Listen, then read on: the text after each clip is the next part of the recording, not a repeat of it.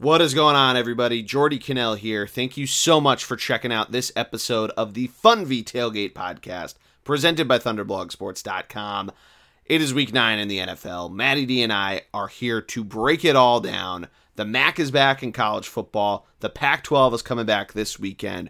We break down everything. We did not have a guest picker, so it's just us. So we expanded to a best of 7 instead of 5 NFL picks. It was a lot of fun to record. Cannot wait to hear what you guys think. As always, though, make sure that you subscribe to the podcast.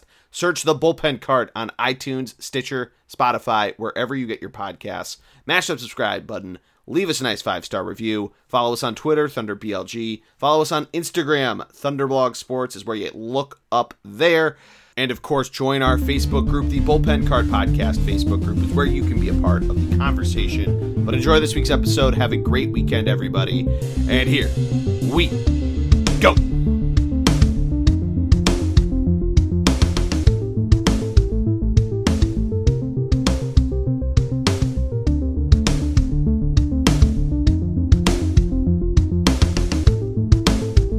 Welcome to this week's episode of the Fun V Tailgate podcast, presented by ThunderblogSports.com, a part of the Bullpen Cart podcast feed. I, of course, am the G-Man, Jordy Cannell. You can hear him rustling in the background. The man, the myth, the legend himself. It is Matty D. Matt DiStefano. How are you, my friend? You heard me rustling. I'm getting up. I always sometimes like to walk and talk. Get the old bones moving. You look like a pro. You're like Gordon Gekko, but not evil. Like you like to walk and around. You got to strut it. Yeah, sometimes you really do. You got to strut it. You got to work with your hands a little bit. We need Italian a YouTube thing, channel that's just the Matty D cam. You know how like they have the bear cam on College Game Day? Like we need that with you. Yeah, I'll take it. I'll be great. Make a lot of money for some people. I'm doing good. A lot going on right now. Election stuff obviously is in full swing on this Wednesday evening. But we'll stick to sports here. And I think one of the coolest things, this is one of my favorite weeks because the Eagles can't lose on a bye week. I'm always excited for a bye week. And the bye week gives me an opportunity to really hone in on red zone, really focus on kind of looking at some other teams maybe I haven't been paying as much attention to, in terms of physically watching games because, I've been watching the Birds. So always a big fan of bye week. And the reprieve it gives me from the mental stress and strain that I get from watching our Philadelphia Eagles on a weekly basis. The only positive is there's an opportunity for the Cowboys to lose again. That always makes me happy. Well, that's a really good point. With my bye week, I'm going to North Carolina to play some golf, so I'm pretty excited about that. Hitting up a few different places. So you got to check out Thunderblog's Instagram account because I'm going to be getting some Thunder Instas up there. But yeah, that's a really good point. Probably going to be spending a lot of my Sunday of my drive listening to games, checking obviously fantasy, and all this different stuff. And it's definitely something to be excited about. And obviously we're going to get into college. The Pac-12 is coming back. The MAC is back right now. So we have that going too. The Big Ten got interesting this past weekend. Penn State-Ohio State game that was a little closer than I think we thought it was going to be. And a number of different wild games out there. So we got a ton to talk about despite no Eagles. And we can jump into the Cowboys game if we want to once we get to the NFL. But it is going to be a fun week to kick off November. Oh, absolutely. And to your point, really college football is now kind of coming in to focus. I'm going to start off with probably the biggest story in college football, and that is Trevor Lawrence testing, positive for COVID and being forced to miss a game that normally they probably would have dominated against Boston College. But really the ripple effect it's going to have as Clemson and number 4 Notre Dame now go head-to-head. This was going to be the biggest challenge for Clemson and the biggest opportunity for Notre Dame. Now it becomes a bigger challenge for Clemson. And they've got a lot of talent there still, so it's not out of the question, but it's definitely kind of a change in our thought process. So, yeah, shocking. You got the number 1 overall prospect, the Heisman frontrunner. You're losing him for 2 weeks. It's tough for the fans. It's tough for the polls because how do you handle this, right? If Clemson loses to Notre Dame, what does that mean? What does it do to Clemson's chances of being there at the very end? Do they get dinged for missing, because they're missing their Heisman favorite? It's a huge development in college football, and shows you the pandemic really creeping into the situation more than we thought. Yeah, it is definitely something interesting, and obviously it's a pandemic. It's a little different than if like somebody got hurt. But you think last year, or like Tua was hurt with Alabama. Obviously, they lose to LSU. They lost anyway. That LSU team ended up being incredible. But like they were still around in the conversation there while Tua was missing games. They were holding on. So it definitely does become this very interesting question with how this week goes. And you bring up Notre Dame, and I feel like we'd be remiss to not mention that Notre Dame is actually, at least looks like they're actually this solid team. Their defense looks incredible. Their offense could use some help. So we'll see what they do against a Clemson team that still is a very solid team, even without Trevor Lawrence and a blue chip recruit at quarterback who looked pretty good, it seemed, against Boston College. Obviously, it was not Trevor Lawrence and not this dominating run that we thought they were going to be on. But what I think would be really interesting is if they do lose to Notre Dame, and if Notre Dame does it convincingly, like their defense is all over it and shows that, hey, even if Trevor Lawrence was here, we shut down Travis Etienne and so on and so forth, that if they jump into the top 4 and the wagon that you've firmly hitched yourself behind, Matt, the Cincinnati Bearcats, if they keep pushing, is it possible that we get 3 Midwestern teams either vying for 1 or 2 spots or potentially 3 college football playoff spots? Because the Big 12 is kind of playing itself out of this, and we have no idea what's going to happen to the Pac-12. Am I crazy to think that, or is this just me with my tinfoil hat, or do you think there's some validity in that theory? I mean, there's certainly an opportunity there. I think the one thing to note is there's still so much football to be played. Ohio State did pass a big test this past week against Penn State. Alabama is going to have a number of tests still on the schedule, even though I know they've looked dominant so far. And there's always going to be that one kind of weird loss out there to kind of see how that goes. I think the one thing to note is, with Cincinnati being 5-0 and having an opportunity to move up a little bit, they're definitely rooting for some certain teams. And we haven't really talked about if there's a 1-loss team that kind of maybe has an opportunity to kind of leapfrog up into this group. And it's why this Clemson Notre Dame game is so critical and why it's circled, because at the end of the day, if you're a 1-loss Notre Dame or a 1-loss Clemson, and your only loss is to the other top 3 team or top 2 team, you're going to have a really good argument why you should also be in the playoff, especially if you're Clemson and you didn't have Trevor Lawrence. So, yeah.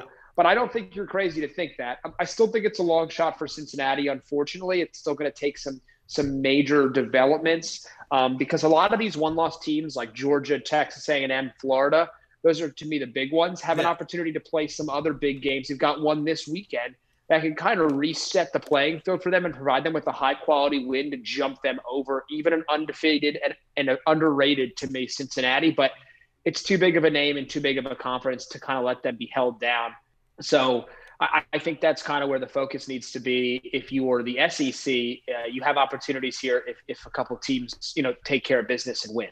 Yeah, that's a really good point. And I think it's worth noting that there's also the ACC championship game. So presumably, say Notre Dame does win this weekend, Clemson would go back to face them, and the narrative of beating a team that you lost to, and presumably Trevor Lawrence is healthy and is there then, because he's been somehow is the only one that got COVID and has been isolated. Apparently he lives alone. He lives with his either girlfriend, fiance, maybe even fiance. Okay. He lives with her, and that's why, I guess, that was to nobody else. But so you're thinking that game figures itself out. So, there's the idea that they could do that, or if Notre Dame does win twice, it's all good stuff there. But you mentioned it. There's some good games on the board this weekend that really are going to kind of shake things up and improve what's going on throughout this landscape. So I'm pretty excited to look at it. Is there anything other games that we kind of missed from last week to touch up upon before we look at Week 10 in college? Yeah, I think first of all, a couple kind of games that shake things up. The Texas defeating Oklahoma State. You kind of mentioned it when you were discussing who do you think has a shot, and the Big 12 playing itself out of it. It's a tough overtime loss for Oklahoma State, who really needed to just come out and beat a Texas team that I know is ranked again, but quite frankly, it is not a powerhouse. That's a huge loss for them.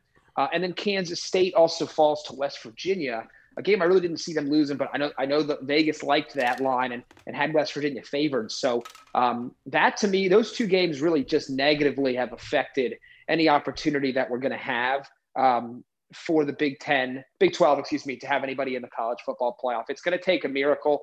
It's probably going to take Oklahoma State running the table now to even get them in the get in the conversation for that spot. So unexpected, not really. The Big 12 has done this to themselves. It's been Oklahoma or nothing for them. They haven't traditionally had kind of another school that can fill in. So, big deal for Oklahoma State losing. It's not a crippling loss, possibly, but again, now the margin for error in the Big 12 is basically zero.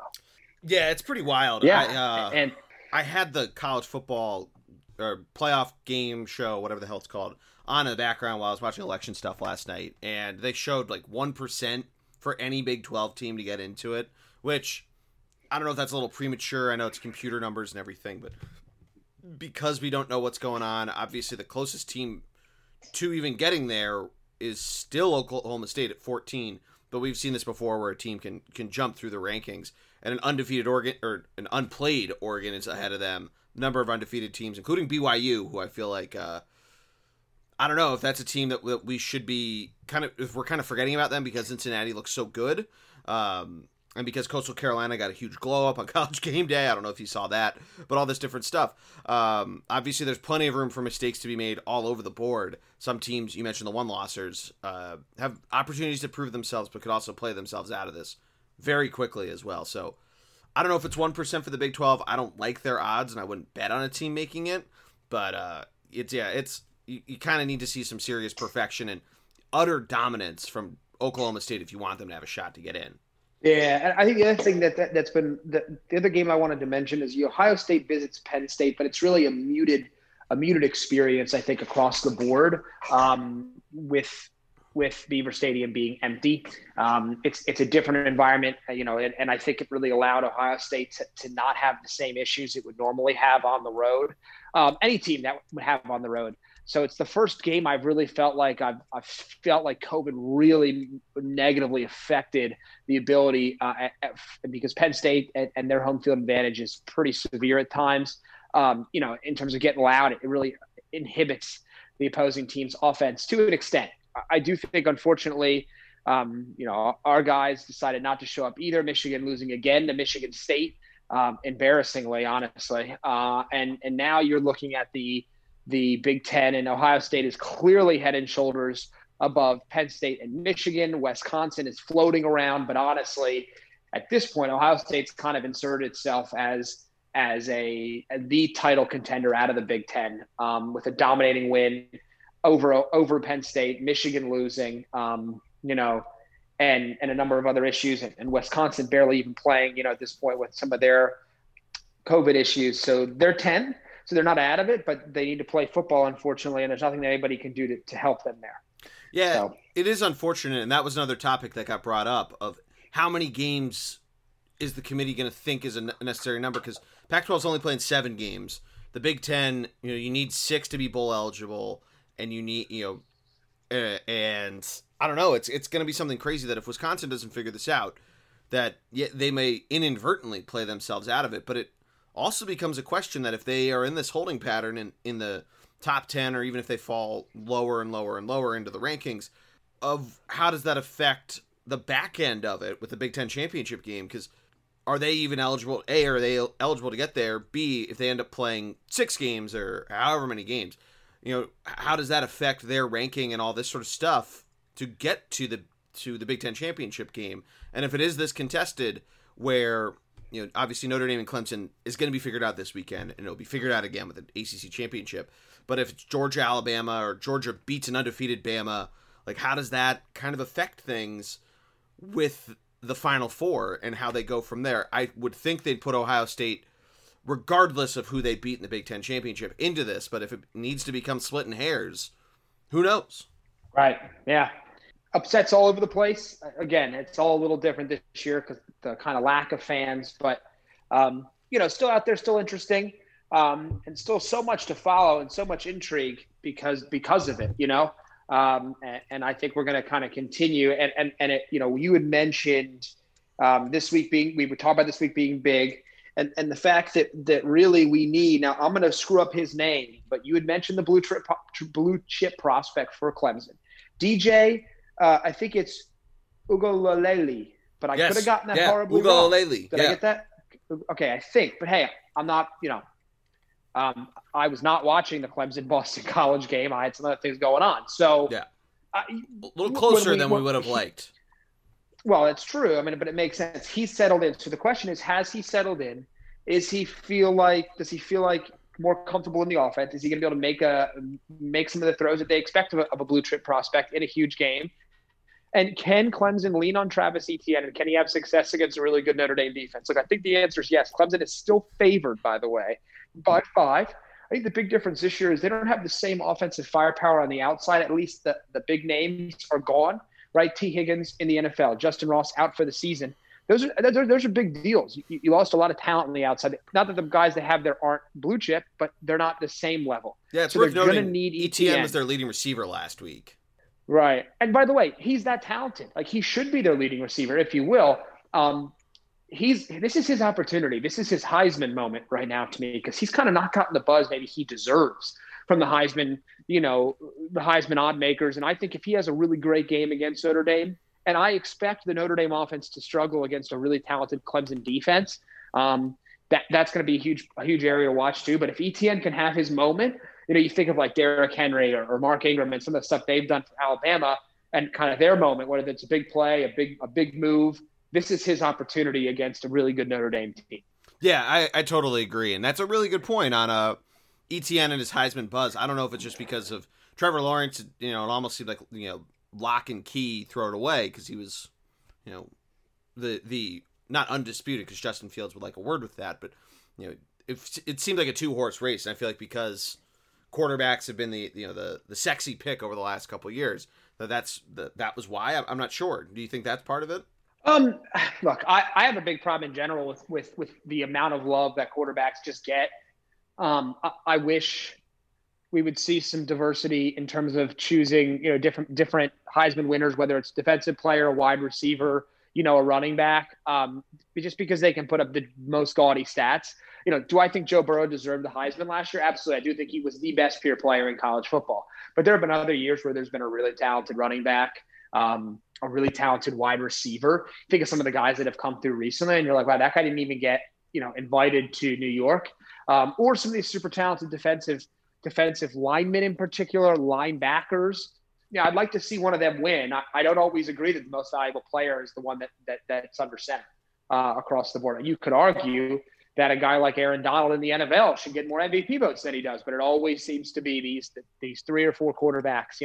I think that kind of, I don't know. I don't necessarily if I agree with the way they handle that. Yeah, it's a good point, and I don't know. It's always interesting to see how the Heisman goes through their thought process every year. But yeah, I think this weekend with them obviously playing Notre Dame, it's going to be a huge test. We talked about it a little bit, that I feel like both sides have something to prove here, so it should be a very entertaining game. We mentioned at the top, the Pac-12 is back. The MAC is currently coming back right now. They're playing games. A bunch more about to kick off. It's about 6:45 as we're recording this now. But the Pac-12, we have Oregon sitting up in the rankings as a non-playing team. And obviously we had this with Ohio State too before the Big Ten came back. What do we want to believe about Oregon as they come into this season? They have the 7:30 game on ABC against Stanford. Matt, give us a little breakdown of this team. Well, first and foremost, there's nothing wrong with where they're ranked. Big Ten had teams ranked before they started to play, so on and so forth. Oregon is definitely, I don't know if they're, I guess the word back is what I'm looking for. After kind of the post-Chip Kelly era, they had a little bit of a stumble, but this team is back to doing what they do best. Classic Pac-12, right? Tons of speed, tons of swagger from Oregon, right? They're a Nike, they're the Nike factory. And I think you should expect some pretty great play from them. The big question mark though is what are they going to do? They lose Justin Herbert. And so how can they make up for that? Now, before I even get there, because I do want to make sure I'm always a draft guy, right? So I want to make sure I can always bring in a little bit of draft day stuff, and we're having the conversation in regards to college football. Arguably arguably the number one overall talent, potentially. I understand Trevor Lawrence is out there. I'm not just disrespecting him, but Penei Sewell is an offensive tackle for Oregon. This guy is pretty much everything you would want in an offensive tackle. Outland Trophy winner last year. This guy has an opportunity to be a top 3 draft pick. In fact, there's a chance he could go number 1 overall if a certain team that maybe already has a young quarterback, say the Bengals, end up with the worst record in the year, he would make perfect sense to kind of head there.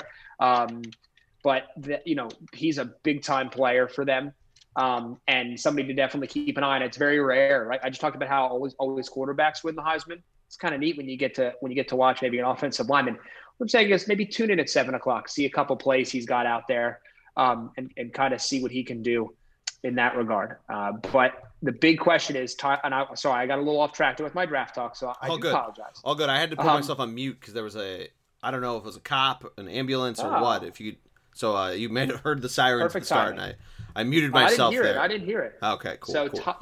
So Justin Herbert leads. He's obviously has a ton of success right now in the NFL. I shouldn't say winning, but he's playing well in the NFL for the Los Angeles Chargers. But Tyler Sow is going to take over. He is a leader, but he doesn't have the same arm strength or unreal ability maybe that Justin Herbert had in a pure sense. But he's going to have to play better right away. Now, Anthony Brown comes over from Boston College as well. He's had a couple injuries over there, but he has some experience.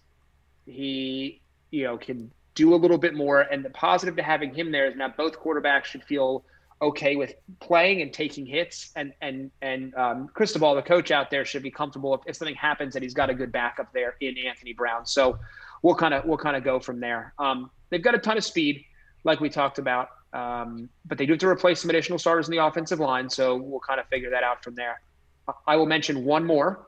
Kayvon Thibodeau is a defensive end. Number 1, I think, was he the number 1 overall prospect in all of college football recently? Anyway, big-time defensive end prospect. I think he has another year before he can come out, but absolutely a guy to watch for on a pretty underrated defense. Awesome. So what are their chances to getting into the playoff? Do they have to? They obviously have to go undefeated, probably. But is there any shot, depending on how things are shaking out right now? Absolutely. Well, I would say absolutely because, here's the hard part. There's such an abbreviated schedule that they don't technically have a ranked team on their schedule. Stanford, Washington State, UCLA, Oregon State, Cal, and Washington. Washington down. Stanford good but not ranked. Cal, UCLA, Washington State, all up in the air.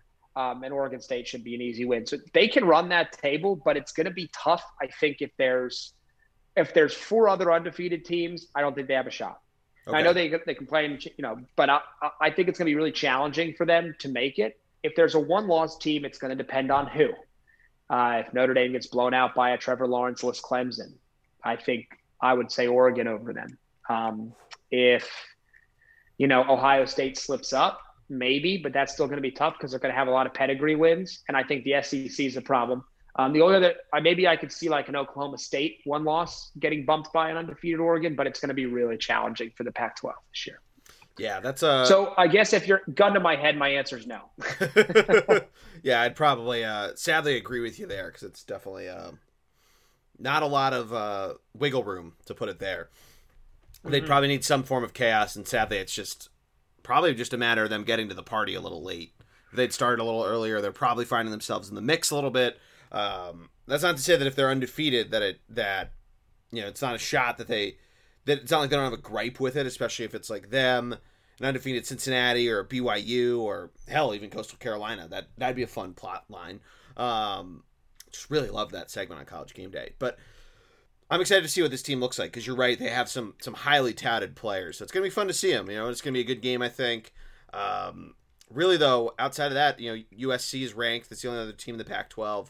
We may find ourselves with this. I feel like we always see this with the Pac-12, that they always kind of backdoor their way into getting teams in the high teens, low 20s by the end of the college football playoff ranking. So who knows what we'll end up seeing here, because we do have a lot of non-Power 5 teams hanging out there. A lot of them are undefeated, so they rightfully have a place in the rankings. But, I feel like if one of them loses, like if Marshall or Coastal Carolina or whomever loses, we might see some teams drop and see what ends up happening there, because there are some pretty solidly ranked teams and some unranked teams that I feel like could do some damage. Like Kansas State has had a great season so far.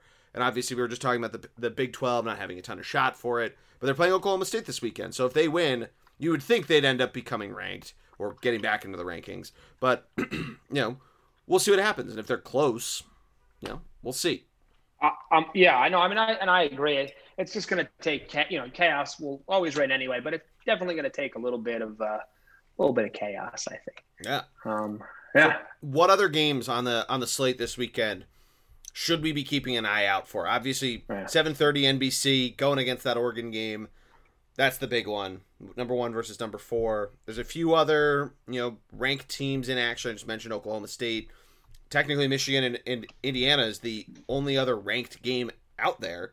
But I don't know. I feel like there's some other games here that. Hang on. There's definitely, unless I missed something, there's definitely another game. Oh, BYU, Boise State too. Did I miss? No. Did you say the SEC game? Did I just blank on that or no? Top 10 matchup.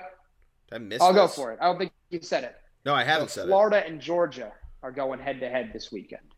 Oh, yeah, there they are. Georgia, shit, I did miss Florida. Yeah, that's my bad. No, and we just talked about one-loss teams. This is a seismic battle for these two because the loser's out. The winner at least stays in the conversation for any kind of potential run at the playoff. I feel like it has to be Georgia, both though. Teams. Not this isn't like a pick or anything, but like I don't know if Florida has like the it factor. If they're like, I get it, they're a one-loss SEC team that's going to play Alabama in the SEC championship, but like I don't know if they have the it factor to like really draw the committee's attention. Well, I think what I would say, is this. To your point, the hard part is that Florida, that Georgia had a shot and they got thumped by Alabama. Now Alabama no longer has Jalen Waddle. I think that's an important note. Although Devontae Smith looks amazing.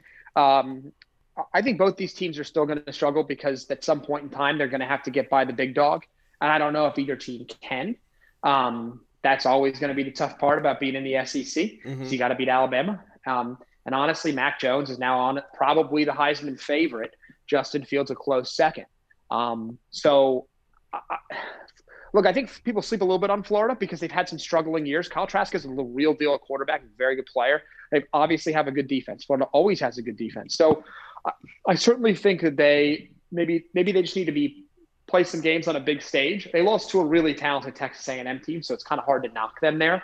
But it's still a huge game because a one-loss – the thing with this year, it's COVID. So you have no idea what's going to happen. What if, Alabama has an issue and they lose Mac Jones, they lose a couple guys, and they lose? I mean, so to me, every game is critical for that reason. I probably like Georgia here, though, as much as I just kind of half talked up Florida.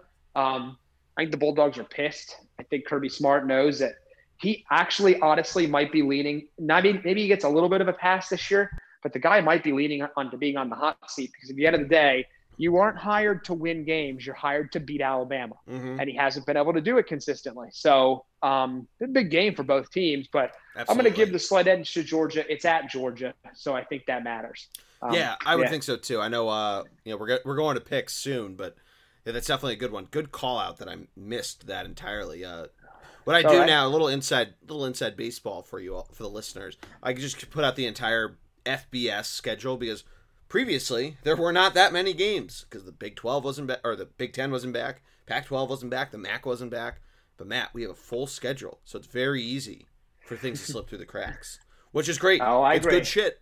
I can probably go back to the unranks, but there are some good, matchups of non-ranked teams. Duke and UNC, the rivalry we all love on the football field. That's this weekend. Well, you honestly really thought it would be a bigger game for UNC. UNC surprising loss UVA last weekend. Yeah, they've kind of taken a step back. This feels like that UNC team when Mitch Trubisky was there, though, that like they throw up a ton of points, but their defense can't stop anybody. I mean, yes, and that's something where I think Mac Brown is still kind of developing that program. They kind of got jumped up on quick. But yeah, I do agree that they're not particularly great there. Yeah, and then I mentioned BYU, Boise State, that and Michigan and Indiana round out the matchups of ranked teams. Michigan, Indiana is going to be fun, I think. Indiana at that interesting 2-0 I hope mark. it's not fun. Okay, I hope Michigan just wins, but go on. Well, for one, Michigan's a favorite in this game. Indiana always a tough home out, as Penn State can attest. Maybe there's something in the referee's room when they show up. I don't know, but I'm just kidding. I didn't mean to. If I'm getting you a little triggered, man, I didn't mean to. But it's all right. I think it's gonna be a good game.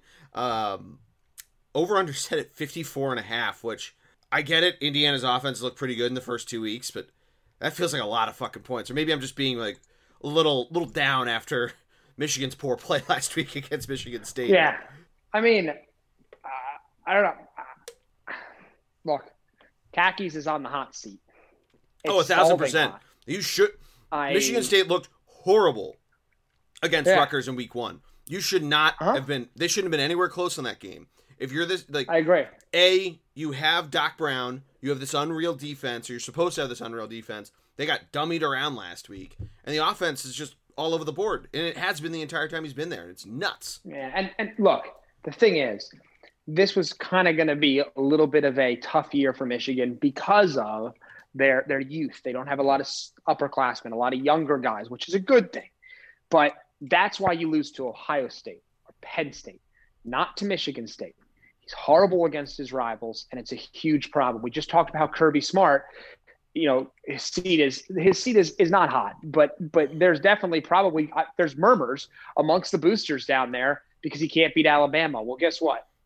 Jim can't even beat Michigan State, let alone Ohio State. He's like 1-6 against Michigan State. That's not acceptable. I want it to work out so bad. I think he's just the perfect guy there, but he clearly can't figure it out. And I don't know what it is because it seems like, at first he couldn't get a quarterback. Had a great defense, couldn't get a quarterback.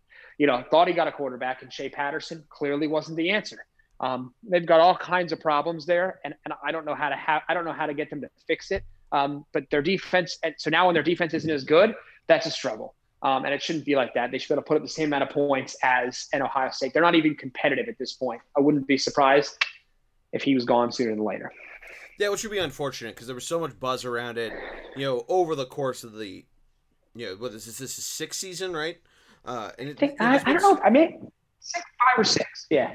15 was the really bad Michigan State, the muff punt and all that. I don't know if that was his first year or not. So that would be, it's either 6 or 7 then. I'm trying to think too. Maybe his first year. I don't remember. Yeah, I don't remember if it was his first year or his second year. Because I'm trying to think, when was all the weird shit with how he left the 49ers, and it was like, they almost announced that he was the Michigan coach before he actually left the 49ers. Remember how all that went down? I'm trying to think when that happened. I do. I'm just trying to put the. We could easily Google this. Did Chip Kelly come in behind him at the 4? Did Chip? Yeah, Chip Kelly was after him because it was. It might have been. Did Chip Kelly immediately follow him? Did he get fired from the Eagles and then go right to the 49ers? No, I feel like there was one guy in between for like a year or two. Yeah. Oh, yeah. Because Chip Kelly was Chip Kelly was the Eagles coach in 2015. Right. But I remember who. Remember who it was. When was Jim Bob Cooter their coach? Was that who's in between them? No. Wait. No, not there. He was he was the interim, wasn't he? Maybe. One of them got fired. I'm looking this up now. Man, fucking 49ers, man. They just have too much history. Their Wikipedia page is too long. Head coach. I mean, you're not wrong there. They do have a ton of history. Some of it weird, some of it great. Think about what they've been involved with. Maybe we should talk about that one day. Anyway, I think it's kind of interesting, right? You think of Harbaugh and Chip Kelly both come to the NFL and have some kind of success at times. Now both are back in college, and not only is Jim struggling, but Chip at UCLA hasn't figured it out. I'm shocked. I really thought that would be a big-time program pretty quick. Right, but hasn't yet. It's early, only like 2 or 3 years in. But I think it's year 2, right? With Kelly at UCLA. No, I think it's year 3. Year 3. All right, so Harbaugh was 2010 to 2014. So 15 was his first year at Michigan, and then Jim Tom Sula was there. That's who I was thinking. Not Jim Bob Cooter. Jim Tom Sula was man, these weird three syllable last names. He was the coach after Harbaugh. And then he was there for 2 years, it looks like. And then Chip Kelly came in 2016. So he had a year off. I don't even remember that Sula guy. I got nothing. I usually know something about coaches. I got nothing. 15, they went 5-11. That's like what that was Kaepernick's last year as a starter, and he like was not very good. Right. Which then obviously 16 happened. Then Chip Kelly came in, all that sort of stuff. Then Kyle Shanahan came in 2017, so he's been there ever since. And they've been much better, and he might be the best young coach in football. Been a lot better. So, I forgot that Reggie Bush played for the 49ers in that year. Like, I thought he'd been out of the NFL for so much longer than 5 years. I mean, Reggie Bush is so funny to me because, I mean, first of all world, right? Then remember, he doesn't go number 1 overall, and then he kind of was not living up to that number two pick billing, but he wasn't a bad player. No. Yeah, kind of a weird career. But anyway, sorry, I'm reminiscing. Well, Mario Williams definitely the Texans got a good deal out of Mario Williams in that 2006 draft.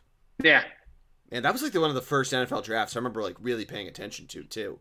Oh man, The origin stories of a young G-man.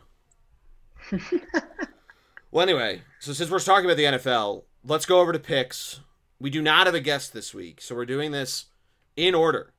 We did a little Inside Baseball a couple weeks ago, but for those that don't know, Matt and I usually record with the guest picker beforehand and then come and record this part of it and then the after picks part. But we don't have a guest. A little old school for you. But we're still doing the head-to-head. So instead of doing 5 NFL picks, we're going to do 7 and still do a college game. So instead of 6, it's going to be 8 this week. Matt, last week, not our best week. Darn it. You went 2-4. Your Cincinnati pick was the saving grace there. I didn't do much better. I went 2-3 in the NFL. I need to see if A&M covered or not. But Ryan White, a dismal showing, going 1-4 in the NFL, or actually 1-5. OSU did not cover the 12-point spread. By the way, so we were talking about this offline. The Bad Beats segment on SVP, which I'm surprised you'd never heard of because Al Michaels did talk about it during the Eagles game. I mean, I'm sure I've seen it, by the way. Just it didn't pop in my mind. So they show the highlights, but with the gambling aspect in mind. If any of you have never seen the Bad Beats, it's Monday night after the Monday Night Football game. It's usually about a half hour into the program because they wrap up Monday Night Football. So they talk about Ohio State and Penn State. They were 5 points away at the start of the fourth quarter from hitting the over, or maybe a little more than that. But they got to within 1 point for this game because Penn State went for 2, and it did not hit. There was 11 minutes left in the game. Ohio State dinged one off the crossbar because Penn State kept going for 2. They didn't cover, and they didn't hit the over. But the really bad one was ECU Tulsa. Did you see the highlight of this game? I did not, no. So for those that don't know about this, the American had to come out and say the refs fucked up. So Tulsa. Oh, I heard they mentioned there was a mistake, but I didn't. Okay, go on. So the line was already told. ECU was a huge dog and it was covering it anyway, but they're winning the game. They're winning the football game, and it is 6 points away from the over/under. It's 4th and 10, and Tulsa goes for it. Obviously, you think they get it. The ball comes out. They don't say it's a fumble. And the refs keep fucking up of saying that a guy was down and he wasn't, or that the ball the guy fumbled and they say the ball wasn't out, he was down. And it's very clear the ball was he was bobbling it as he's coming down. It is absurd. And they end up scoring a touchdown with 14 seconds left. That pushes the over-under, and they kick the field goal to win the game by 4 points and go over. It is one of the more absurd bad beats. And they had to talk about the American came out and said there was a huge mistake. This should have been nowhere close to it. And ECU should have won this game. And they had this running back who just was barreling over dudes. But at one point he did fumble the ball, and they said that he was down by contact. And the ball was out of his hands before his knees were anywhere close to touching the ground. It was absolutely absurd. I'm not sure if bad beats are on YouTube. They should be.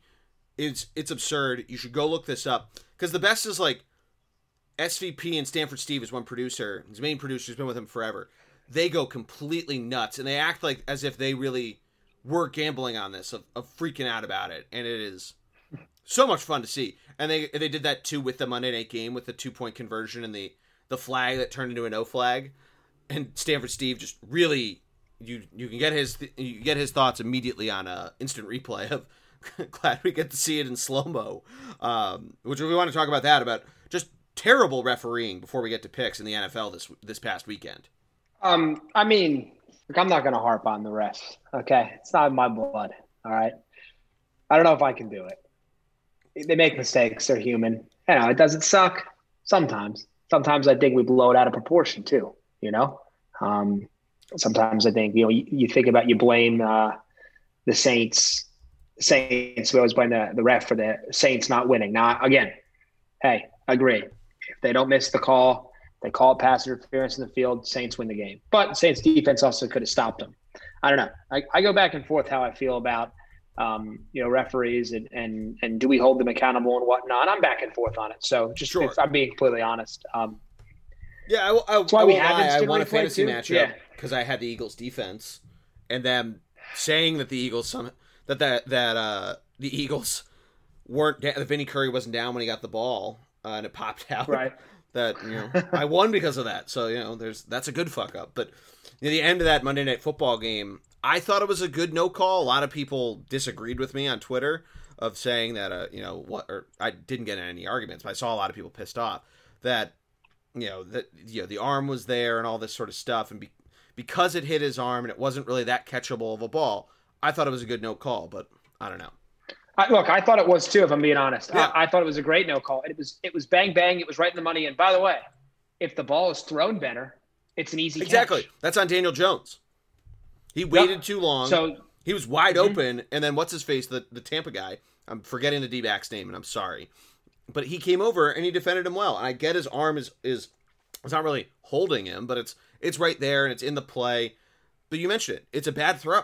But and again, if you're watching it full speed, it's not like it's that early. Exactly. I mean, it's right on exactly. it. So that's what I would say. And you know what, too? Giants had plenty of opportunities to win that game well before. Tampa Bay did not come out with their best stuff. No, and they didn't do it.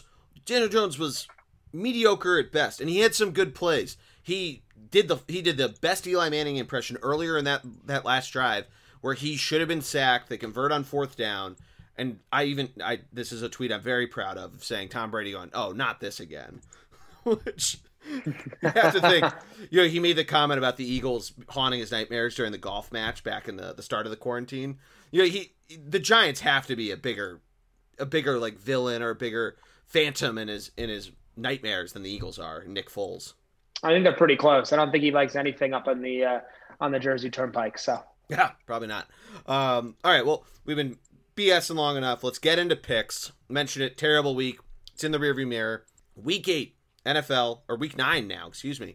Matt, you want to go first? Or you want me to go first since we don't have a guest picker? Are we going? I'm going to make sure. Right, we're going NFL first, correct? Yes, NFL first. Okay. All right. No, hey, look, I'm ready. I'm happy to go first. I'd say pretty locked and loaded here this week. I'm feeling good about a lot of different games. But this is as you can see, maybe after last week, I shouldn't be as confident as I am. I'd like to kind of go ahead and start with somehow the Monday night game, Patriots, Jets. It's a 7-point line. I'm wondering why they made this. Like, why did ESPN pick this as the Monday night game? We didn't think the Jets were going to be good. Yeah, but it's the New York market. You think maybe Sam Darnold. And I think they want every team to be, at least on one point in time, every team to be, kind of in prime time. Yeah. Right. But it's even worse than I'm sure they even imagined when they kind of said, like, okay, I guess we'll do one, Look, the Patriots have really struggled recently. 2-5. Cam Newton hasn't looked good. Offense has been anemic. Defense been giving up points. They got the perfect medicine here in the Jets. The Jets come in with less, and somehow the Patriots have. It's a great opportunity for the Patriots to kind of reassert themselves and say, hey, we're not dead yet. I think Belichick gets the guys up for this one. Their defense comes together against a really bad Jets offense with little talent. And I think the Pats cover that 7-point game. I know that's a lot, but I think the Pats cover. No, I like that pick a lot. I mean, I took Kansas City minus 19.5 last week, and it covered. The Jets are terrible, and you mentioned the perfect word for it. They're anemic. Their offense cannot get anything done. And yeah, they're not figuring this thing out. And the Patriots, I feel like Belichick, this is like the classic turnaround week after a disappointing loss to the Bills. I know you had the Bills minus 3.5, and the Bills only won by 3. But like, I feel like, you know, they had opportunities. That wasn't the best Bills game we got out there. Their defense didn't look very good. The Patriots offense didn't look much better. And yeah, I just feel like Belichick, you know, turns a corner here with this team. I'm not saying they figured out and somehow find their way on the cusp of making the playoffs by week 16 or week 17. But yeah. So my pick, I'm going to stick in the primetime slot. I'm going Tampa Bay minus 5.5. It's only because of the injury reports that we've seen and the fact that we're still not sure about Michael Thomas, what's happening there. Drew Brees is banged up, and he hasn't been that great throughout this season. And that defense isn't very good, and we're starting to see this Tampa offense really click. And I think that's why it's placed at 5.5. It almost seems like a sucker bet to try to go after it because it's only a touchdown, and if Bruce Arians is feeling frisky, could try to go for 2 a couple times and really get into the mix pretty interesting here. But I feel pretty confident in this team. I know they kept the Giants around. Their defense, you know, didn't look awesome. We were just talking about it against this Giants team on Monday Night Football. But I feel like they can slow this team down. I know Alvin Kamara is still certainly a presence. Taysom Hill looked great last week against the Bears. That 1 touchdown catch he had where he just looked, you know, this guy is a trained quarterback, is in there on fucking punt blocks, and then is running a fucking crosser route and looking like T.O. So I get that, but having said all that, the Tampa defense, I feel like, is in for a big week. I'm going Tampa Bay minus 5.5. Okay. We're snaking, right? So you got another one after this, right? So I was wondering that. Do you want to alternate, or do you want to just do a snake draft? Yeah, let's alternate. Let's alternate. Okay, yeah. Yeah. I'm gonna go with. We're literally almost going down the list here, but this Dolphins Arizona game. Oh man, in Arizona. Arizona coming off a bye, 4-point line here. Now look, the Dolphins are playing great defense. I wasn't overly impressed with them offensively. No. I didn't think Tua had that good of an opening game. I thought they got lucky with some serious turnovers by Jared Goff. They lose Myles Gaskin. Matt Breida didn't practice today. I don't know what they're going to have in the running back department now all of a sudden. And they do trade, I believe, for a Chiefs 4th or 5th stringer, DeAndre Washington, a former Raider. I'm telling you, I like the Cardinals here all the way. You know, they're so explosive offensively. They can, you know, I'm a big believer in what I'm seeing there. And defensively, they're not great, but they're playing a rookie quarterback who I don't think has been particularly overwhelmingly great. He didn't look in his first start. He didn't have the Joe Burrow moxie, the Justin Herbert charm with the arm strength. You know, I like Tua still. I don't know if he has the it factor. I'm not willing to say he does. So I'm going Cardinals here all the way. No, I like that too, and I think Miami has looked very good at home. And I feel like that's what we need to emphasize there. They're a very good home team. I think what may have plagued the Rams, and I feel like the Rams keep traveling east, but I think the reverse is going to happen to the Dolphins here. So I like that a lot. Over under set at 48.5. Vegas hates both of these defenses very clearly.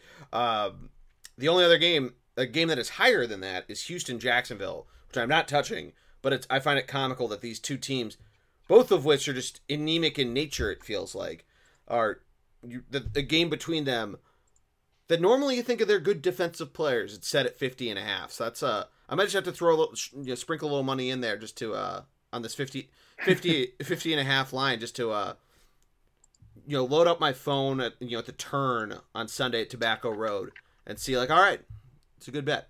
Feel good about myself here. But my second pick, we're coming to me. I'm going with the Washington football team. They're playing the Giants. I know that they played a very good and close game. Giants end up pulling it out for their only win of the year. I feel like the football team remembers this very well. Their defense did not look very good against Daniel Jones. I know that him and Darius Slayton are figuring something out. I know that Willie Gallman's been really good for the Giants, but I feel like that this is going to be a game that's going to be ugly.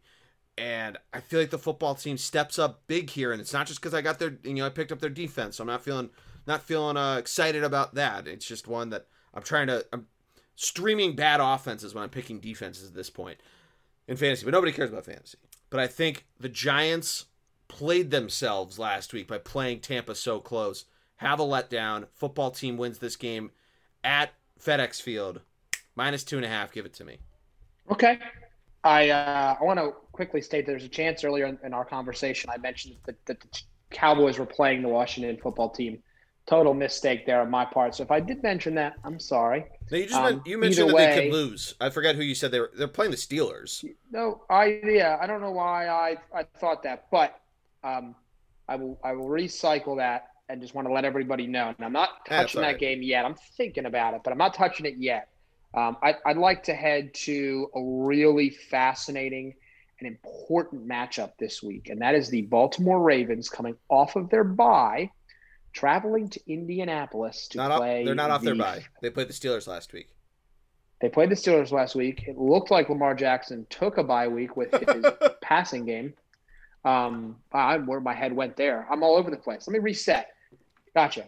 Baltimore Ravens lose to the Steelers. Not a great look for them. Huge question marks now surrounding Lamar Jackson. And can he figure something out? Because quite frankly, there's a blueprint that's been set against him. We talked about this last week. The blueprint. Right. It is there. Take away his ability to run, and he has yet to show the ability to consistently make plays from the pocket as a thrower. Now, plenty of quarterbacks has happened to. My biggest example, I was not impressed with Russell Wilson early in his career. I thought he was only a quarterback that could throw on the run, and he has since improved himself into the kind of quarterback that can throw out of the pocket. And Lamar needs to do this. He also needs some help from his skill position players, right? Hollywood Brown is really not showing up. He's not a deep threat. This offense has deep threat ability. They bring in Dez Bryant, which shows you how desperate they are for any kind of talent on the outside. They still have a great tight end in Mark Andrews, but they lose Mark Ingram. They need J.K. Dobbins and Gus Edwards to step up. This defense is still really good. This is a really gritty Colts team, though. And I was going to pick them, except Jonathan Taylor really falling off a cliff right now. He had a really rough week last week. There's no Marlon Mack to fall back on. T.Y. Hilton still not showing up for this team. Offensive weapons, not great for the Colts. Defense, super stellar. I know it's in Indianapolis. I just have a feeling that the Ravens come out and do enough to get this game done. It's a 2-point line for the Ravens. I still think the Colts are a really good team, but I think they've got a couple little things to work out. I'd love to pick them here, but I just don't know if they have the offense to keep up against a great Ravens defense. Now, I think he will play. Marlon Humphrey, one of the very good Ravens corners, did test for COVID. They're still working on that. If he plays, it's a lock. Even if he doesn't play, you still have Jimmy Smith. You still have Marcus Peters. I still think that's enough to limit a Phillip Rivers-led offense along with their great pass rush defensively. So I think it's a really important game. It's going to show you what both teams have going on, but I'm sticking with the Colts. I'm sticking with the Ravens, excuse me. I like that. I like that pick a lot. All right, with mine, this is going to be interesting. It's Thursday Night Football. The line is still on the board despite San Francisco shutting down their facilities today with COVID. Raheem Mostert, Kendrick Bourne tested positive for COVID. We don't really know what's going on with this 49ers team. We talked about them before. Their long history on Wikipedia, blah, blah, blah. Packers, though, let's talk about them for a second. Lost to my nemesis, the Minnesota Vikings and Kirk Cousins, in kind of a weird game. I don't know what to think of this team, and I know they have a wacky running back situation with Jamal Williams hurt after, kind of a weird game last week where he got hurt, and 2 weeks ago he was really good, and we're not really sure what's going on with the receivers and everything. But I don't want to be anywhere near this 49ers team. I think that the Packers figure out something. They're definitely going to win this game. I'm going to say they cover it just because 49ers, we just don't know. We don't know what the hell's going on with their offense and all these different injuries on both sides of the ball. So I'm going to go with the Packers here. I feel like this is an Aaron Rodgers RELAX game. He comes out, lights up the game for his boys Troy and Joe because they love him. Packers -6. Okay. I mean, interesting how the mighty have fallen the 49ers. I know it's a lot of it's injuries. It's not it's not like the Falcons that year after they went to the NFC Championship game and then went 2-14 the next season. Yeah, I will say this. Garoppolo is a big question mark. They can get out of the deal, but I don't want to get into that. That's an off-season conversation to have, but he needs to come back healthy and play, I think pretty quickly there. Yes. So my third, I believe, correct? Fourth pick. Fourth pick. Oh, yeah, I just had three. Excuse me. Okay. Fourth pick, I think this is one of the easier picks this week. And I don't know why, because quite frankly, I've been talking about how I don't like this one team, but I think I don't like this other team even more. It's the Chicago Bears heading to Tennessee to take on the Titans. Ooh. Now, Bears defense, really good. Titans offense, pretty good, not great. Titans got a little blitz last week by the Bengals. Taylor Lewan is out. Offensive line a tad banged up. Titans defense needs to wake up as well. They just cut Vic Beasley. They're not pleased with their performance there. In comes the perfect team to match up against in the Chicago Bears. With an anemic offense, Nick Foles still under center. Mitch Trubisky, by the way, came in for one play and might be injured, which is wild with his throwing arm. Yes. It's a 6-point line. I think there's a ton of Derrick Henry coming directly at the Bears. I don't think it's a high-scoring game, but I have so little faith in that Bears offense that I do think Tannehill, Henry, and co. at home cover that 6-point spread. And it might be an interception, pick six kind of thing. I think the defense really shuts them down. I think they have enough offensive talent to get through. So I said it was pretty easy because that's how low I am on the Bears. I'll probably eat my own words here a little bit, but I'm taking the Titans. First time maybe all year I've felt comfortable picking the Titans. No, I like that. And I was looking at that game with some pause. That was going to be maybe a late rounder for me if it fell there. But I don't know. I think this is going to be really low scoring. So that's the one thing giving me pause on whether or not I want to go with Tennessee covering it, because it's either, I don't know. We've seen some crazy shit. The Bears being able to figure it out and all this different stuff. But good on you for jumping on it. You mentioned this before. The Cowboys playing the Steelers. I'm jumping on the Steelers here. The Cowboys, I don't know what the fuck to think about their offense. I think Zeke is the only thing that they're going to try to get going through any sort of offensive semblance here. And the Steelers defense is really fucking good. We talk about it every week. I know that Big Ben has looked pretty good. And I'm not saying that he's going to, I'm not saying that, I feel like we normally say he's in for a down week, but the Cowboys defense is atrocious. We can talk about how the Eagles looked against them in a little bit if we want to, but I feel like they light up the Cowboys here. I feel like we either see Chase Claypool or some other fucking wide receiver that they found probably playing, down by one of the three rivers. That's just awesome because that's how good they are at finding wide receivers. Has an incredible day, lights up this team. I know it's 13 points. I took a chance last week with the Chiefs playing a shitty team. I'm going to do it here with the Steelers. Give me the Pittsburgh Steelers minus 13.5. Look, I looked at that game, and I was close.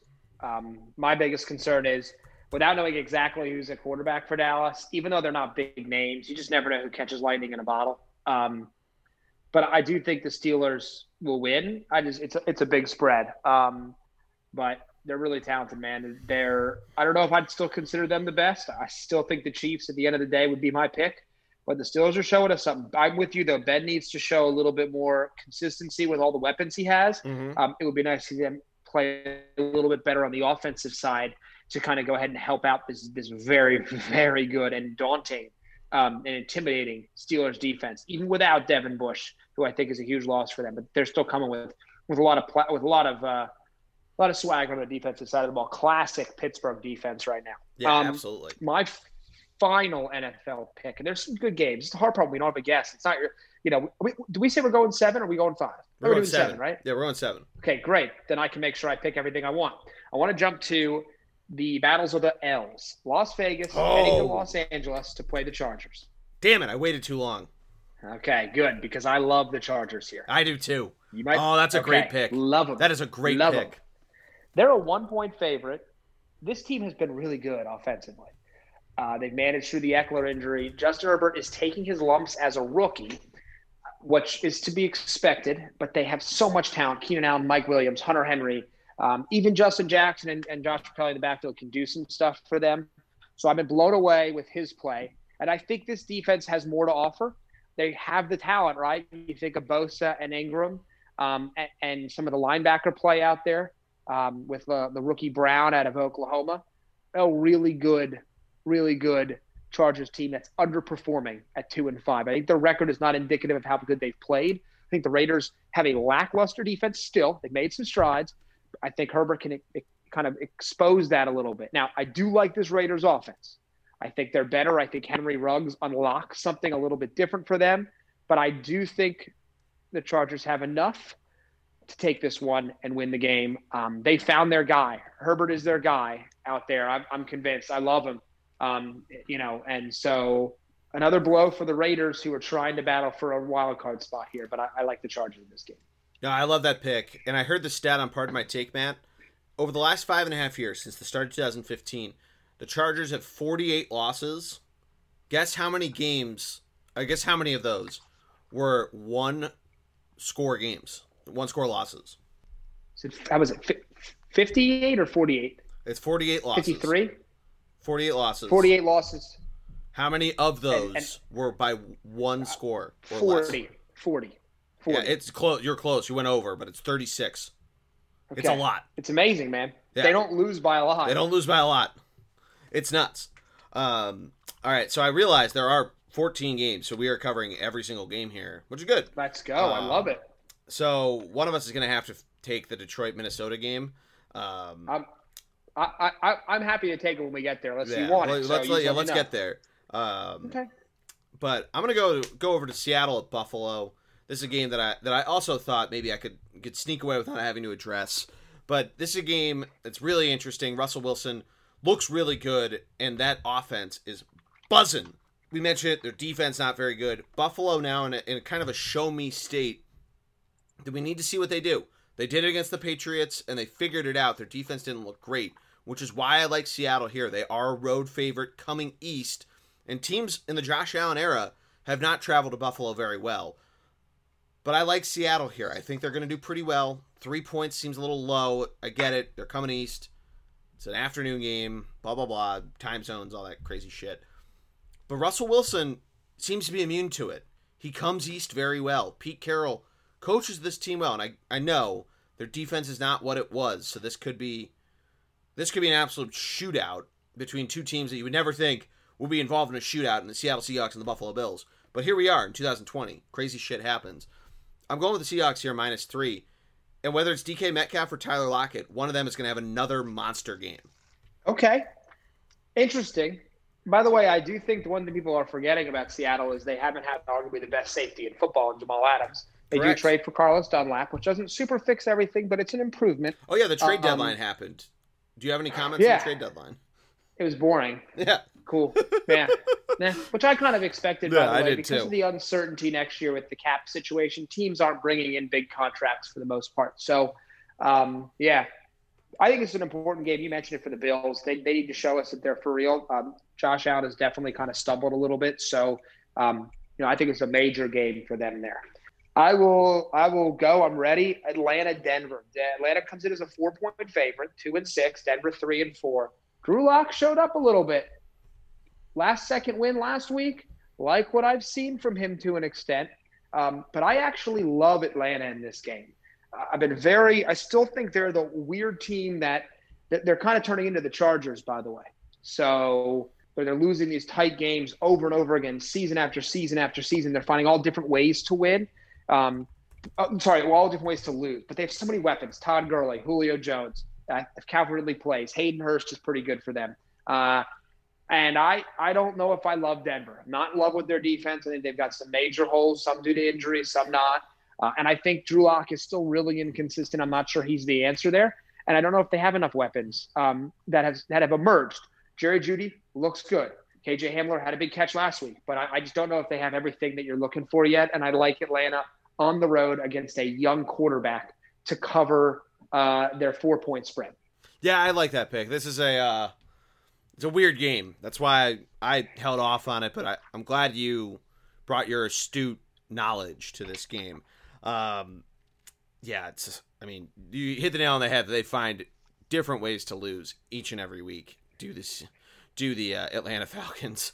But all right, so we don't have a ton of games left, but I'm gonna go. Man, we're splitting a few hairs here, but I'm gonna go Kansas City Chiefs against the Carolina Panthers.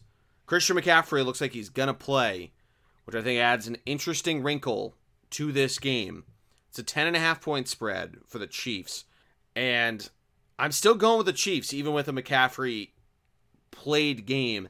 I just think that Mahomes, until he has a really off week, you just have to think that he's going to stay this white hot and continue to just beat down on teams.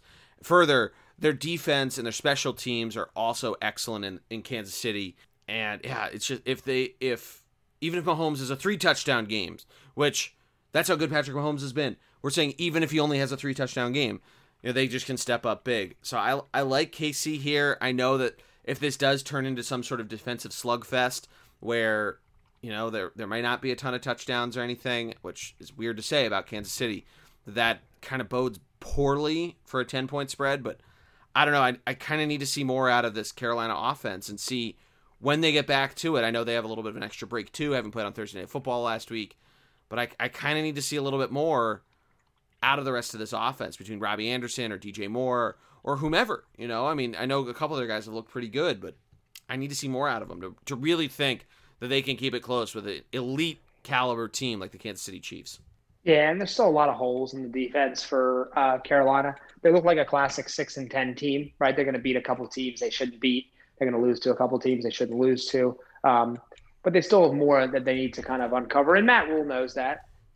So he'll kind of continue there, with that. So interesting game, I really think. Kind of a fun game if you're a Kansas City fan.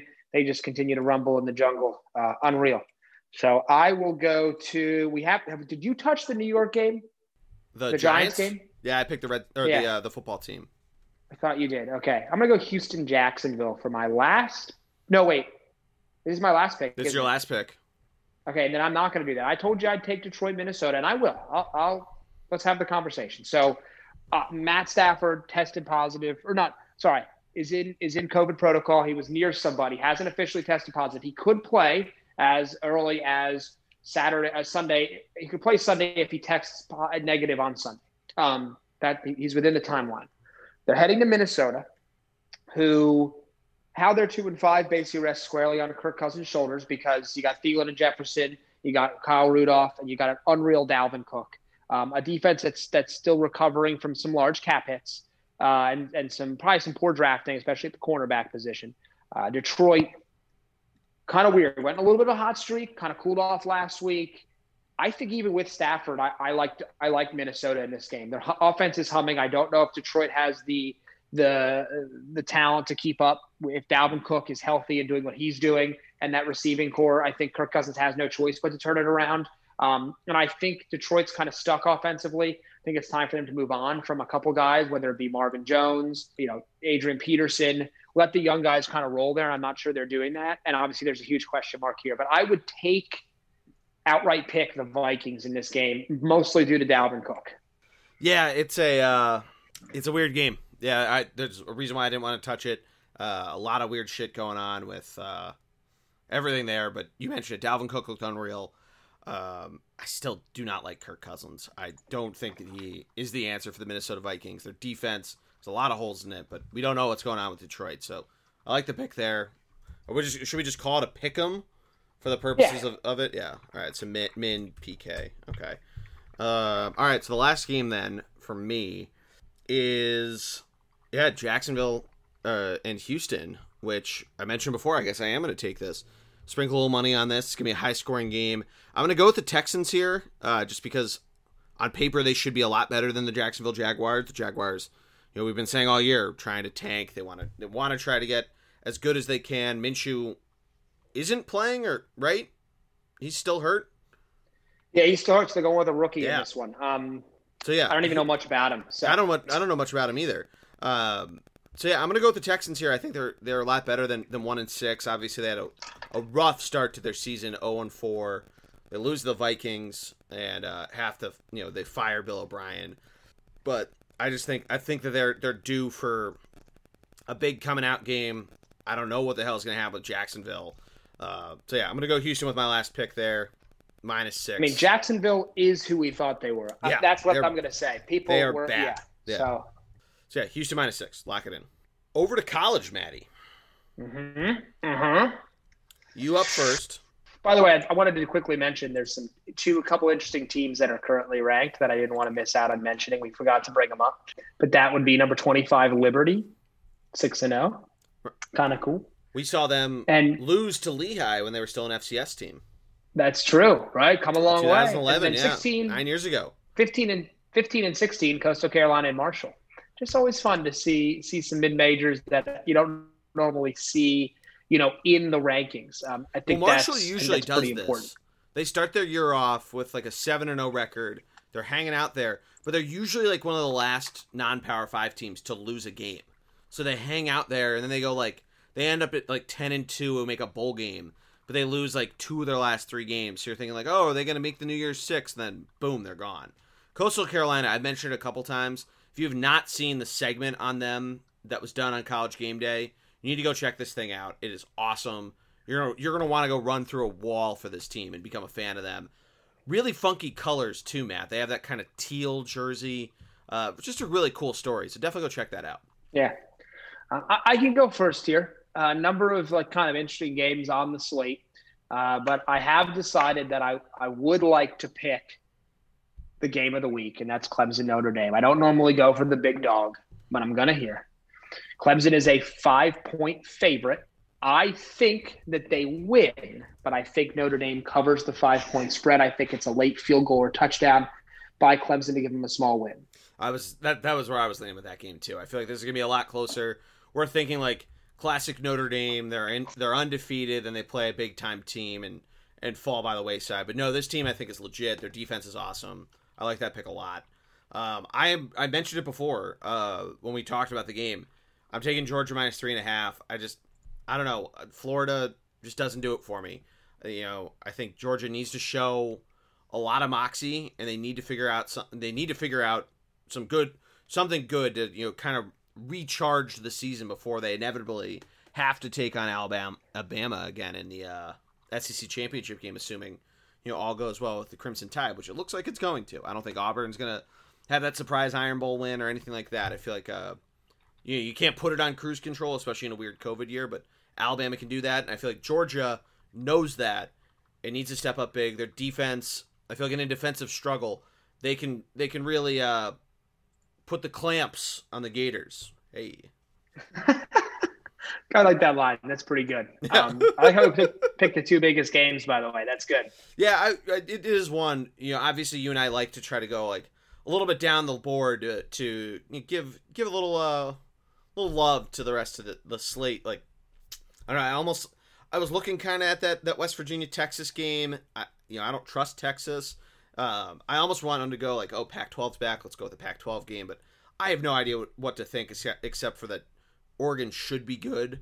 Like, I don't know. Like, I almost want to say take Arizona State plus 10.5 because we don't know about USC. But I don't know. I stayed away. What English was that? Not English. I don't know. It counts. There's enough words. Yeah. Word counts high. English teacher will be happy. But yeah, that's picks. So we covered every NFL game. Are there... Mm-hmm. Do you want to talk about the Eagles-Cowboys game and what we saw since they're on their bye week? Figure out what's going on with this team. Yeah, I mean, they got lucky. But that's part of football. They played a really bad Cowboys team. Their defense did play great, by the way. Even against a limited Cowboys offense, they shut down the talented wide receivers of the Cowboys. They made sure Zeke didn't get anywhere.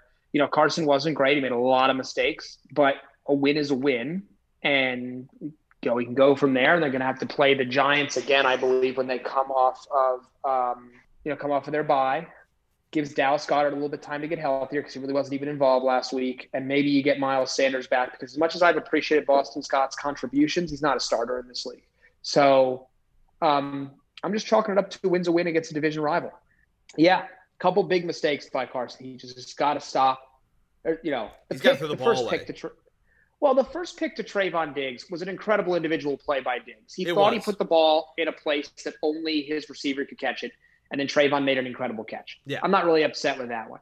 But the one fumble as he's falling backwards is horrendous. And the the jump ball to Hightower. I don't mind you throwing a jump ball, by the way, to Fulgham or Alshon if he's ever healthy, or Dallas Goedert. But Hightower's not that guy. No. And that was a mistake to me, and it was just clearly not even a good decision. Although, again, I'd rather you throw that than fumble while falling backwards. You know what I mean? Yeah, both the fumbles is where I was more pissed off. The picks, I get it. The first one, like you mentioned, he tried to put it there. We don't know what the wind was like and pushing it around and all that stuff. I know Chris Collinsworth was really harping it. I don't know if he was getting wind was blowing in his face or whatnot, but he really was harping the wind. But yeah, both picks, I don't know. I mean, I don't know why you're throwing the Nick Foles type super bomb that we saw him do to Alshon in the Super Bowl, and we've seen him do it however many times, including last week with the Bears. I don't know why you're trying to throw that in a wacky, windy game and all this sort of stuff, and not doing these check down plays that he'd been doing all year. And I get it, like, you weren't really getting a lot of other guys involved. Fulgham ends up coming alive and really helps save the team. But yeah, I mean, the two fumbles, learn to throw it away, man. You gotta fucking figure it out. Because the second one especially, where he gets out of the pocket, it looks like he's either going to do the classic Carson, maybe gets 2 yards out of the deal, and then turns around and he's turning weird. I don't know, he needs to figure out, I'm not on the sit-em train. I know a lot of people are freaking out about it. I think that's stupid. You know, Jalen Hurts has been good as that Taysom Hill type player and coming in for certain plays. I don't think that if you give him the keys to the Ferrari that he's going to be able to make this thing work. I don't think that's the difference. There's a lot of different injuries. Of course, we see Jason Peters get hurt when he'd been healthy for what seemed like 5 minutes. And yeah, I just think that offensively, we just kind of have to, put our nose to the grindstone with this season and just keep plugging away at it. Really good call by you on Boston Scott. We need Miles Sanders to come back. I don't know what the deal with Corey Clement is, of why he isn't back to what we saw from the player they found 3 or 4 years ago when he was a rookie and, in that Super Bowl run. I don't know if he's still banged up or what it is, or Doug doesn't want to use him or what it is, but I'd like to see him get used a little more. I know he's not that much of a difference between the Boston Scotts and Miles Sanders of the world, but I think that helps, if you can get him a little more involved in the running game. And then, I would have liked to see more out of Dallas Goedert. I know he just came back, but I don't know. I feel like Carson loves using Zach Ertz, and he does like using Dallas Goedert as well, so I would have liked to see more of that. Yeah. You know what? We're leading the division. All you got to do is get to the dance and hope these people play a little bit better, but we'll kind of go from there with it, and figure it out. Yeah, so we didn't really talk about this yet, but the fact that the NFL is debating adding a 16th or 15th and 16th team, I don't know if I like that. I'm kind of on board with the 15, which I think is an interesting, it's a good add, and 13 and 14, 7 teams per. It's a good add, and it gives a much higher premium on being the best versus 1 and 2 and that happenstance with everything there. I don't know if I like this 16. I get it. COVID's kind of a weird year. So let's try to test out whatever we can. Baseball did it, blah, blah, blah, blah, blah. But I don't know. I'm not a huge fan of it. And I know, obviously no matter what, the Eagles aren't going after the 1 seed in the NFC, but I don't know. There's something about the bye week or the bye out of the wild card week for those top teams that does feel good. I know that's not the best analysis, but it feels like there's more there's more happenstance around winning your division and being that good of a team. It really separates the men from the boys. Yeah. And it's why when I always talk about picks, I talk about divisional games being challenging to decide because those teams see each other. They know each other's game plans, they know each other's players, coaches to a better extent. And it's a big deal to win your division because it means, you usually win your division by beating your divisional opponents, no matter how bad they are. And you can complain that the AFC East hasn't been good during the Patriots dynasty, but the Patriots consistently beat up on the Jets and the Bills and the Dolphins, who tried desperately to directly match against the Patriots and couldn't do it. So, part of that, and that's why winning your division to me is still, I still think it's really important. I think I love that they do it. And, at the end of the day, does that mean that a team that maybe you think is more deserving doesn't get it? Sure. But honestly, they should have won a game, but win one more, and maybe they should have won their division or made the wild card. I think is important. So Yeah. that's why I'm a fan of the division, and I like the way they have it set up. Yeah, I've said this a few times, and I think the way the NFL does their playoffs, it makes sense that the division winners, I don't know necessarily about getting a home game, but making the playoffs because of the fact that you play your division 6 of 16 times. So it's so skewed towards there that you should be rewarded for it. I know they don't do division record versus conference record versus all league record like college does, because it would be it'd be 6 games, 12 games, and then the other 4 non-conference games. But I don't know, there is something to be said of that you played 6 games against 3 opponents, and there's a concentration fact into that, so you should be rewarded for that, even if it's just a shitty year. Everybody finds that the NFC West, one of the best divisions of football now. 10 years ago, Seattle Seahawks were 7-9 and ended up beating the New Orleans Saints, who were coming off of a Super Bowl championship. So, like you said, get to the dance. You don't know what's going to happen. Mm-hmm. Yeah, exactly. And that's what makes it fun. We've had plenty of 6 seeds and wild cards win the Super Bowl. Great, the Giants, great both happen. of theirs. Or no, they won the division Mm-hmm. when they. I think they won the division when they upset the Patriots the 16-0 year. But the second one, they were the 6th seed. Right, exactly. But yeah, anything else before we wrap this up? I know we're a week away from the Masters. We got the Houston Open this weekend, which is exciting. So we're close. We're almost there. Yeah. No, it's really everything I had. I thought I enjoyed the football conversation tonight. I'm all in. Got to get some fantasy things right, but overall, excited for another big weekend of football where I get to sit and watch Red Zone and not stress, like I said before. So ready to get to the weekend already. Let's go. Yeah, I got to say, you mentioned Red Zone. Watching it this past Sunday without having to worry about the Eagles, just so nice. I know obviously they're on Sunday Night Football, but it's just so nice. Of like, you just sit there, have your fantasy team up, crack a beer, and relax. Maybe take a little snooze during the second half of the early afternoon games. It's great. Yeah. But anyway, that'll do it. Matt, we might get an NBA season, it looks like, or the announcement of one soon. We should mention that at the very end of this. That would be great. I hope we do. They got to figure some few things out, but it'll be nice. December 1st, I think I saw as a potential start date for training camp. But, yeah. Well, it was hopefully nice we see that. Because they announced it like 2 weeks ago when the World Series was happening. And then Adam Silver came out like 2 days ago being like, oh, we're running out of time. I don't know if it's going to happen. And I just got an alert. It looks like the league and the union are about to strike a deal. Good PR. Which good PR move by Silver. Put it back in the hands of the union to get it done. So yeah. I like it, man. I want all the sports to hopefully come back and kind of reset our schedules as we move forward. Yeah, it'd be nice. I mentioned it with hockey that they'll be 2021 and it'll probably be like a 50-game season. And we'll be happy and go forward with that. But I don't know. It'll be fun. But that's going to do it with this week's episode. Matt, thank you as always. This was a blast. Of course, man. It was a great time. Oh, yeah. Everybody make sure you follow the Thunderblog. Search The Bullpen Cart on iTunes, Stitcher, Spotify, wherever you get your podcast. ThunderblogSports.com, where eventually Matt and I will write a blog. We have not written one in a while, but the show notes will go up and all that good stuff. ThunderBLG on Twitter, Thunderblog Sports on Instagram. Follow along as I go explore some golf courses in North Carolina this weekend.